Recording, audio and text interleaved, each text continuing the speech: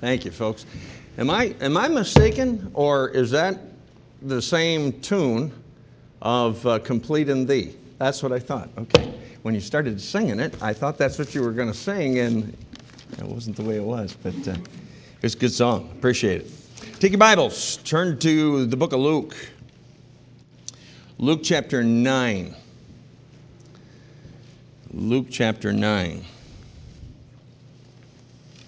We're going to take a look at a incident that happened in the life of Jesus and his disciples. And I want to say this in the beginning, that what we're going to look at this morning are some problems that every person who tries to follow the Lord, who tries to serve God, who tries to love Him with all your heart, you're going to have these problems. You've probably already had these problems, and you'll continue to have them, and you just need to be aware of them, and when they're pointed out to you by God, just like the Lord Jesus pointed out to His disciples, we need to make sure that we take care of them right away. Let's all stand together. If your neighbor doesn't have a Bible, please allow them to look on with you.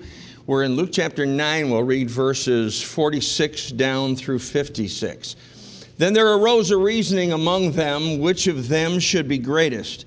And Jesus, perceiving the thought of their heart, took a child and set him by him, and said unto them, Whosoever shall receive this child in my name receiveth me. And whosoever shall receive me receiveth him that sent me. For he that is least among you all, the same shall be great. And John answered and said, Master, we saw one casting out devils in thy name, and we forbade him, because he followeth not with us. And Jesus said unto him, Forbid him not, for he that is not against us is for us. And it came to pass, when the time was come that he should be received up, he steadfastly set his face to go to Jerusalem, and sent messengers before his face, and they went and entered into a village of the Samaritans to make ready for him. And they did not receive him, because his face was as though he would go to Jerusalem. And when his disciples, James and John, saw this, they said, Lord, wilt thou that we command fire to come down from heaven and consume them, even as Elias did? Now, that just shows you, I think these disciples were definitely fundamental, independent, Bible-believing Baptist folks. But anyway, verse 55, But he turned and rebuked them and said, Ye know not what manner of spirit ye are of. For the Son of Man is not come to destroy men's lives, but to save them. And they went to another village. Let's bow our heads for prayer. Father, we ask your blessings upon this time together, and may our hearts be open to you, Lord. I'm preaching to good folks. I'm preaching to folks who love you. I'm preaching to folks that have served you in the past and have intentions of serving you in the future. But God, when we decide to follow you, there are some things that will plague us. There are some things that will hit us. We'll be tempted. And these three things in particular are things that the disciples fought with, not just here, but they fought with them in other instances in their lives. And the truth of the matter is, we'll fight with them too. We need to be aware of our enemies. We need to be aware of the devices that the devil uses against us, because, Lord, we want our lives to count. Boy, if there's ever a time in history when our lives need to count for you, it's now. There's a world out there that's scared to death. There's a world out there that is mad, is angry, is even angry at God. And they need to see some folks that love you with all of our hearts. They need to see some folks who believe that there really is joy in serving the Lord Jesus Christ, and that you have the answer for all of our sins. So, Father, I pray that you would, Lord, speak to our hearts this morning, give us understanding, and give me wisdom as I preach, and power. Without it, Lord, without you, I cannot preach this message the way that would please you. So, Father, we just ask that you'd have your will and your way in each of our hearts right now, for it's in Jesus' name that we pray. All God's people said, amen. You may be seated. Not last week, I think the week before, whenever the first Sunday in August was, I recognized, acknowledged 29 years of being here as pastor of Freedom Baptist Church.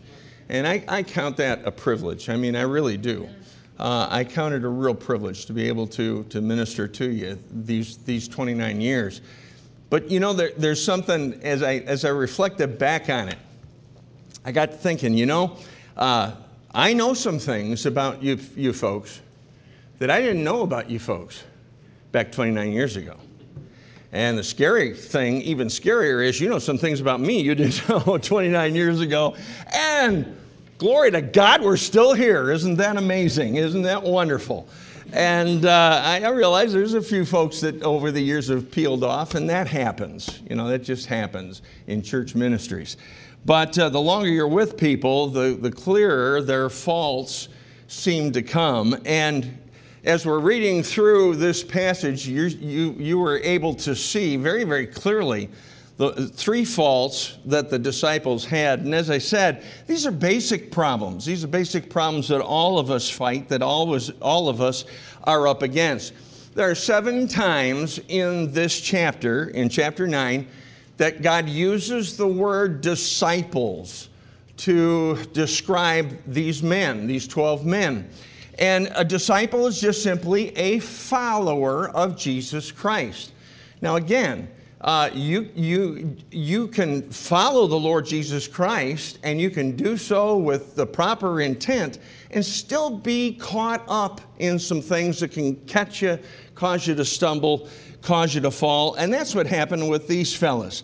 If you're going to do something for God, you're going to be tempted. I was just listening to a message that was preached by a fellow by the name of Johnny Pope. And he preached it at a family conference, and the title of the message was, "This is no time to get wobbly." And I got thinking about that. We are living in such a time as that. This is no time for Christians, for ourselves to be wobbly. Yet these 3 problems are in existence, and they're there. And they're things that we have to constantly be on the lookout for. And again, remember, these men were greatly used of God before this. Before this took place, they helped with the feeding of the 5,000. Peter, James, and John were on the Mount of Transfiguration, and they saw Jesus Christ in His glory. And they had a part in watching also spirits getting cast out, evil spirits being cast out of people. And so they were used of God in a mighty way. Yet they stumbled in 3 areas. And we're going to take a look at these 3 things. These are 3 things that can suck our strength right out of us. Can cause not only our attitude and relationship with God to go sour, but also can cause others as well. First one, look in verses 46 through 48. It says, "Then there arose a reasoning among them, which of them should be greatest. And Jesus, perceiving the thought of their heart, took a child and set him by him, and said unto them, Whosoever shall receive this child in my name receiveth me, and whosoever shall receive me receiveth him that sent me. For he that is least among you all, the same shall be great." First problem they had was the problem of boasting. Boasting is seen in different ways. You see boasting in an individual when we talk of ourselves and we talk of our interests. And that's really where we want the focal point to be. Now, I'm not saying it's wrong to talk about your interests. I'm not saying it's wrong to talk about yourself.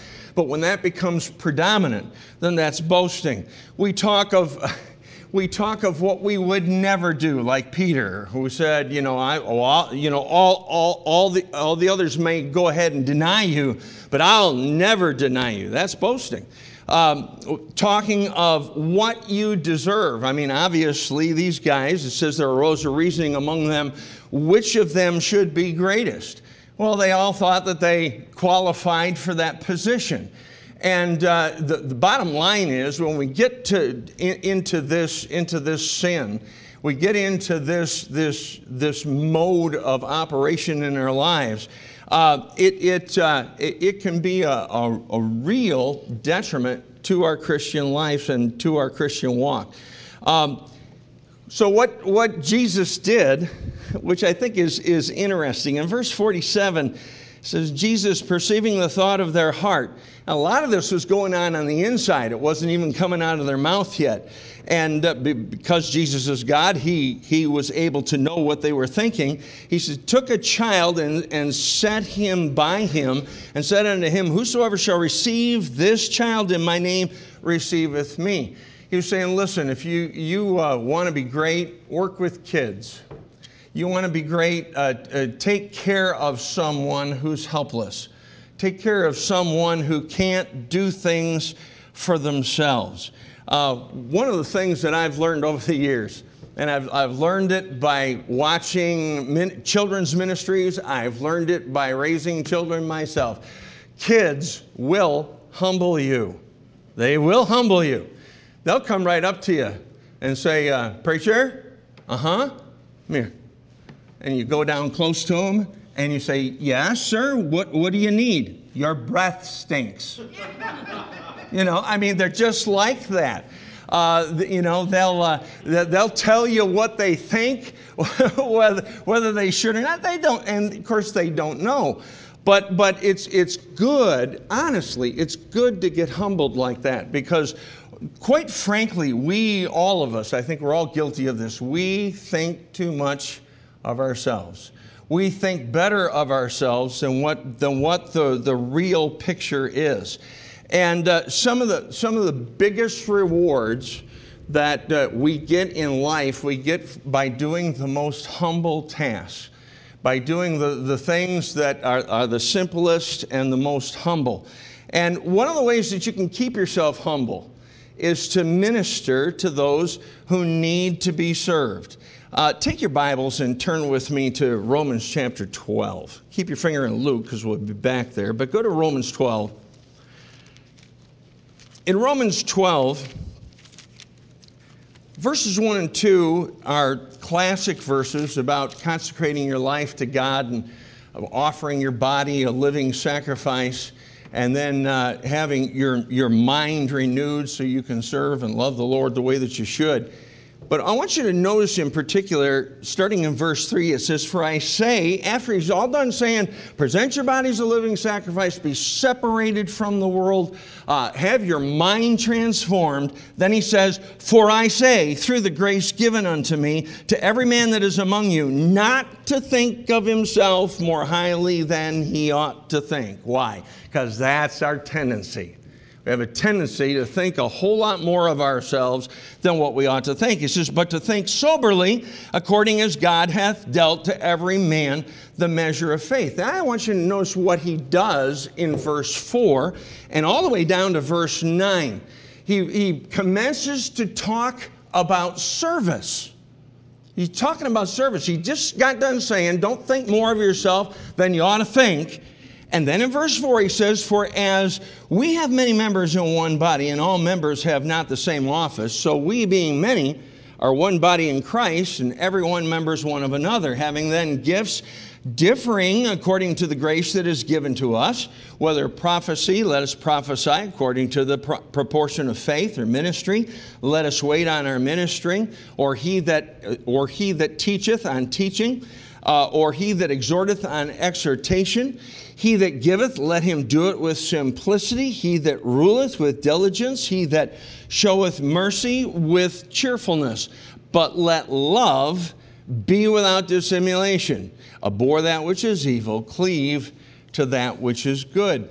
Right after he gets done talking about don't get proud and don't get puffed up, he immediately goes to the idea of being of service, of serving others. And the cure for boasting is to minister to someone who needs to be served. Take care of somebody else's needs instead of your own needs. And actively look for them. Jesus said, "He that is greatest among you shall be your servant." In other words, the greatest people that are out there are the ones that serve the most. So the cure to that thing is to serve. And it's not the responsibility of others to come to us and say, "Listen, I need this or I need that." It's our responsibility to look for people that have needs, to look for areas that need to be taken care of. Honestly, just as an example, and I brought this up already once this morning, so I can reiterate it. People, you ought to be knocking at Aaron Beam's door saying, "Listen, could I please do a special?" Now, again, you got to do it with the right attitude. You don't do a special so that you can say, "Look at me, don't I have a wonderful voice?" But honestly, the folks that do specials around here don't do that. Play the piano. Do a special. You say, "Well, we already have an offertory." I will do another one. Okay, we'll do another piano special. I like good music. You want to be a blessing to me? You want to be a blessing to a whole bunch of these folks out here? Do specials. Look for things like that where you can fill a gap, where you can fill a need, where you can be a blessing to someone else. So the first sin that they fell into is a sin of boasting. The second one is a sin of belittling. Look in 49 and 50. "And John answered and said, Master, we saw one casting out devils in thy name, and we forbade him, because he followeth not with us. And Jesus said unto him, Forbid him not, for he that is not against us is for us." The second problem, the second sin that they constantly seem to be fighting is the sin of belittling. Belittling is when you have a critical spirit. Be careful of a critical spirit. Let me tell you why. Again, keep your finger here, but go to the book of Matthew. Go to Matthew chapter 7. This is a passage of Scripture that is often taken out of context, quoted, and used to basically browbeat people who have pointed out an error or a fault or a problem. That's not what this passage is about. Look in Matthew 7, and look with me beginning in verse 1. It says, "Judge not that you be not judged." Now that's as far as most folks go. They take that verse and they use it as a hammer whenever anybody says anything to rebuke them, says anything to point out a fault or a problem. Immediately, "Judge not." Don't judge me. Don't judge me. I mean, that's the favorite phrase of our day. But verse 2 says, "For with what judgment ye judge, ye shall be judged, and with what measure ye mete, it shall be measured to you again." What he's saying is, judge not that ye be not judged, because you give it out, you're going to get it back. And by the way, when you get it back, it's with good measure, pressed down, shaken together, and running over shall men give criticism unto your bosom. I'm just saying, that's just how it works. And in verse 3 it says, "And why beholdest thou the mote that is in thy brother's eye, but considerest not the beam that is in thine own eye? Or how wilt thou say to thy brother, Let me pull out the mote out of thine eye, and behold, a beam is in thine own eye? Thou hypocrite, first cast out the beam out of thine own eye, and then shalt thou see clearly to cast out the mote out of the brother's eye." It doesn't say don't cast a mote out of a brother's eye. It says take care of your own beam before you try to be a help to somebody else. And so be careful. You criticize others, and God will put you through some things and deliver more criticism to your door than you would desire. Notice what is said, though, in verses 49 and 50, and the attitude that the disciples had. It says, Master, we saw one casting out devils in thy name, and we forbade him because he followeth not us. You know what they didn't say? They didn't say, because they follow not you. I mean, isn't that really what the key is? We're to follow Jesus Christ. I realize the Apostle Paul says, be followers of me, even as I also am a follower of Christ. So the bottom line is the example is not first and foremost us. The example is first and foremost the Lord Jesus Christ. And they were not so upset that they weren't following God from their perspective, but that they weren't following them and they weren't doing things in the exact way that they did things. Now, doctrine is one thing. And if the doctrine is off, I'm not going to walk down the street with somebody who's got bad doctrine on salvation. I'm just not going to do that. I'm not going to walk down the street with for a very long period of time with somebody who has the wrong doctrine on personal separation and holiness and so forth. But you know, the truth of the matter is, we got folks that do things differently than what we do. And I know churches that will not have services tonight. Now, personally, I don't prefer that. But they're good churches. I know churches that don't have church services on Wednesday night. They have it on Thursday night. Can you believe that? But the point is that they put the emphasis not on Christ. The emphasis was on themselves.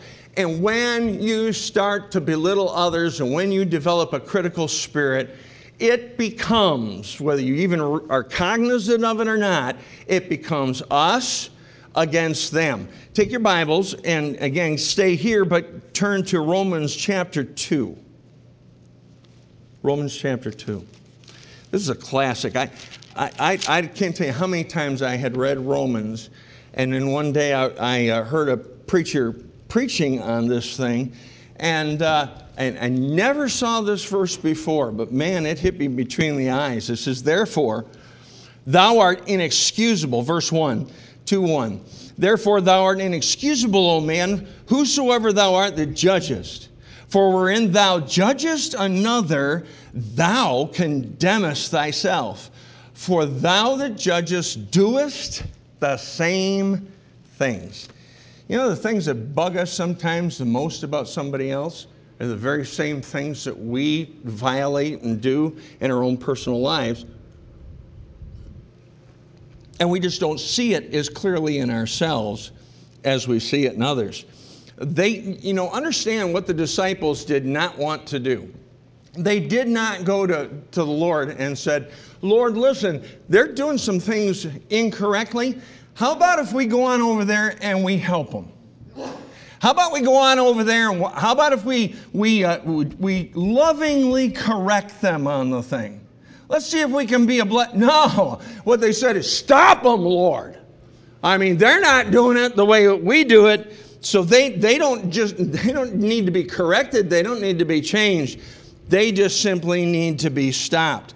You know, when we start having that kind of attitude, we have to be careful, honestly. We have to be careful with that inside of our own church, inside of your own family. We've got to be careful of that thing. Because you know what we have a tendency to do? We have a tendency to get our eyes and our sight off of who the real enemy is. I know when I went to Western New York and pastored for 3.5 years, when I was candidating, I went through a question and answer session. And there were some ministries that were in the area that people attended. And they wanted to know, well, what do you think of this ministry? And what do you think of that ministry? Now, can I tell you what I think? I think the local church is absolutely number one. And anything and you find it all ways through Scripture in your New Testament, that's the ministry we need to support. absolutely number one above all else. And if something gets in the way of people coming to church, that's not right, even if it calls itself a ministry. If it's not a church, then you need to be in church on Sunday morning. You need to be in church on Sunday night. You need to be in church on Wednesday. But anyway, they asked me the question. And I said, I'm not going to, first of all, I said, I don't know really hardly anything about either of the two ministries that you brought up to me. But I will say this. I said, I believe in the local church, and basically said the very things I just said to you. I said, but I will say this very clearly. Neither one of those ministries, regardless of what they do, they are not the enemy. We need to remember that. You know, it's the prince of the power of the air that's trying to trip you up, to mess you up. It's the world, the flesh, and the devil that are your enemies. And we need to look at other believers with a caring and with a loving spirit. If you believe that you can do a better job than somebody else is doing, then show them how to do it. Be a blessing to them. Be a help to them.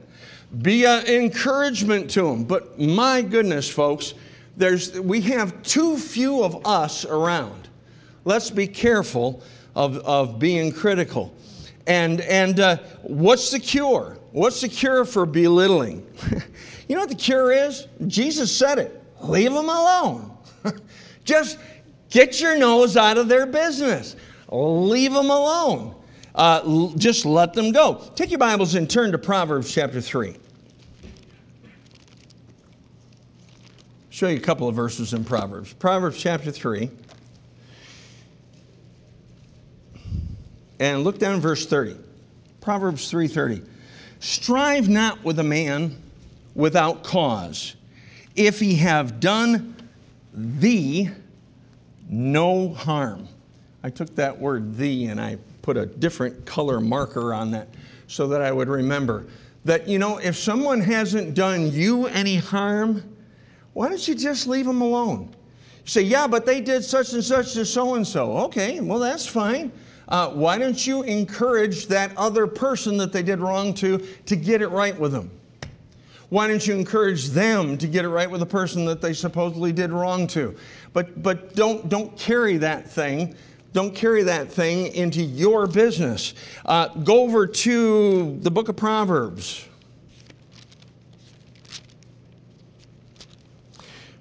Proverbs chapter 26. Proverbs 26, look down at verse 17. I love this verse. I don't know why. I guess because every time I read this, I get a mental picture. Verse 17 says, he that passes by and meddleth with strife belonging not to him is like one that taketh a dog by the ears. Now, I don't know what you think of when you read that verse. I'll tell you what I don't think of. I don't think of grabbing a beagle by the ears. I don't think of grabbing a chihuahua by the ears. I think of grabbing a 150-pound German shepherd by the ears. and you grab that dog by the ears, and guess what? You're in trouble. And because if you let go of this hand, he's going to, and if you let go of this hand, he's going to, and if you throw him, he can probably run faster than you can. So you're going to be in trouble no matter what. Well, I'm saying that's somebody who's meddling in something that is not their business. What was going on with these other believers was really not the business of the disciples, and they stuck their nose into somebody else's business. Mind your own business and leave them alone. So we see two of the problems. First one is boasting. Second one's belittling. Look with me at the third one. Go back to Luke chapter 9 and look down in verse 49. Luke chapter 9 and verses 49 and 50. It says, and John answered and said, Master, no, that's not the one I want. What I want, 51 through 56. 51 says, "And it came to pass, when the time was come that we should be received up, he steadfastly set his face to go to Jerusalem, and sent messengers before his face, and they went on and entered into a village of the Samaritans to make ready for him." Now, what you need to know is the Samaritans and the Jews did not get along. Samaritans called the Jews dogs, and the Jews called Samaritans dogs. They just had no real fellowship with one another. In verse 53, "And they did not receive him, because his face was as though he would go to Jerusalem. And when his disciples, James and John, saw this, they said, Lord, wilt thou that we command fire to come down from heaven and consume them, even as Elias did?" And I think they probably were asking for extra crispy at about that point. And verse 55, he says, "But he turned and rebuked them and said, Ye know not what manner of spirit you're of." When we talk harshly like that, we are really acting out of the character of being a child of God. And that's what Jesus was upset about. Verse 56, he said, "For the Son of Man is not come to destroy men's lives, but to save them." And they went to another village. What we're looking at here is bitterness. We're looking at bitterness. Again, the Samaritans and the Jews didn't get along.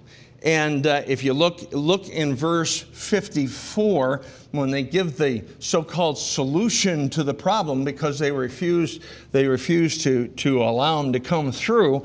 In verse 54, he says, "And when the disciples, James and John, saw this, they said, Lord, wilt thou that we command fire to come down from heaven and consume them, even as Elias did?"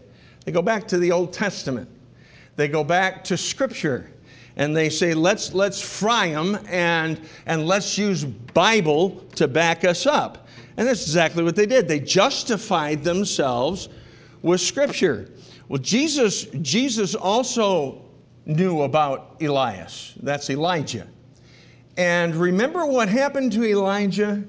I'm not saying that he did a wrong thing. I'm just saying, remember the temptation that Elijah had after he went up against the 450 prophets of Baal, and then he slew them, and then he got a note. He got a note from Jezebel, and what did he do? It was a threatening note. He ran. He did not listen to God. He did not obey God's command. And, bitterness will do that. I'm not saying that he was bitter. I'm just saying that that was the problem that the disciples had, and bitterness will cause you to sway from that which God has called you to do. They got the attitude. Boy, we've got to be careful of this. I've had this attitude myself at times. And all these things these three things that I'm mentioning this morning, I've struggled with these things. I struggle with them.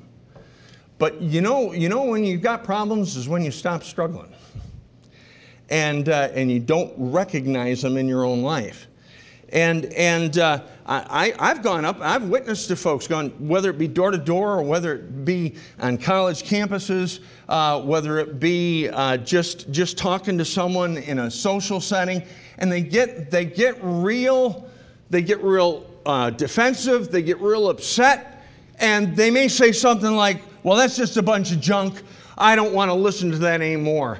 What's your attitude when somebody says that? You know what? The attitude I've had at times, and thankfully not recently, but my attitude has been at times, well then fine, go to hell. Now you say, that's horrible. That's an awful thing. You're right, it is horrible. Because Jesus Christ came to seek and to save that which was lost. He didn't come to condemn anybody. And the moment that I have that, or you have that kind of attitude, and you might not be that prolific in your exclamation of how you feel, but have you ever said, well, okay, fine, and you just walk away, and your heart gets cold? Boy, anytime as Christians our heart gets cold, we get in danger. What if I thought about this, what if the people in the village, maybe there's some people from that Samaritan village that were standing around there at the time, what if they heard them say that? How attractive would Jesus Christ have been to them as Savior with that kind of attitude? And sometimes that's the kind of attitude that we have. We need to instead get concerned and get burdened and not get angry. I understand, I asked a person who had been saved for quite a long time. I said, what's the number one lesson you've learned in the Christian life? And he looked at me and just serious as a heart attack, he said, I learned that you've never been stuck until you've been stuck by a brother. You know what I was talking to? I was talking to a bitter person. And I didn't even realize it at the time that person said that to me, but when I walked away and I contemplated those words, I realized that there was some real bitterness on the inside. That's not what people need. People need folks that care for them. They need people need folks that are concerned. How much of a burden do you think the disciples had after that statement for that Samaritan village? I don't think they had much of a burden at all. What's the cure? The cure is to not retaliate. Remember your purpose. And remember that not only are we supposed to love the Lord our God with all our heart, with all our soul, all our mind, all our strength, but we need to love our neighbor as ourselves, even if our neighbor hates our guts, even if our neighbor is a total irritation all the time. We have that obligation. Somebody's got to care for them. And if it isn't us, then who will it be? The Son of Man came to seek and to save that which is lost. Now, if you take all three of these sins that we looked at this morning, the boasting, the belittling, and the bitterness, you know what all three of those are? They all have their root in pride. They all have their root in really, in this particular case, it wasn't just pride, it was spiritual pride. Because remember, these are guys that were doing right. These were guys that were trying to follow the Lord. These were guys that were trying to be disciples and were disciples of Jesus Christ. And yet, that spiritual pride began to well up in their hearts. They got to thinking that they were better than others. The thing that's amazing, too, about this thing is that one of the men that was involved in 2 out of 3 of these instances, at least named in 2 out of 3 of these instances, is the Apostle John. I don't know about you, but I have a whole different opinion of Peter when he was following the Lord in the Gospels than John when he was following the Lord in the Gospels. I mean, John he was a guy, he loved folks, didn't he? He loved the Lord, didn't he? He was the one who leaned on Jesus' breast at the Last Supper. And yet, you know what? He fell too. He got trapped by those things. He got trapped by belittling, and he got trapped by bitterness. If you're serving God in any way, shape, manner, or form, if you love the Lord, you are susceptible to all 3 of these sins. And the other thing that I noticed and I had pointed out to me was that there's something else that they lacked in all 3 of these instances. When we boast, when we belittle, and when we get bitter, we have 3 things that we lack. We lack a love for each other.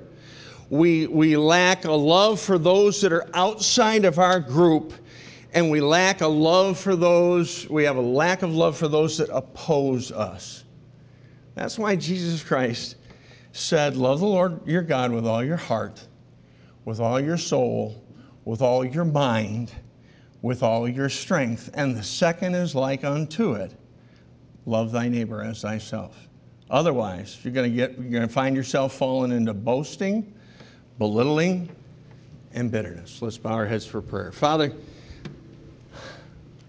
I ask that you would open our eyes, not that so that we can see some things in Scripture, we've already seen them, but open our eyes and show us if any of these 3 things, even in a small way, are present in our lives. Maybe they crept in there this morning. Maybe one of those things crept in yesterday, maybe sometime earlier during the week. And it happened so quickly and it happened so suddenly, we didn't even see it. We didn't even notice it. We didn't even recognize it. But you've shown the light on that thing. Lord, I am convinced that it won't be until we get our glorified bodies, we see you face to face, that we'll have total victory over these things. Because they'll always be there, especially for those who want to serve you and love you. But God, we need to constantly be aware of those things, and every time you show them to us, we need to get those things right. We need to change our attitudes. We need to go down the road in a way that pleases and honors our God. Please bless this invitation. Work in our hearts. Speak to us, and as you speak to us, may we respond to you. In Jesus' name we pray. Amen. Let's all stand.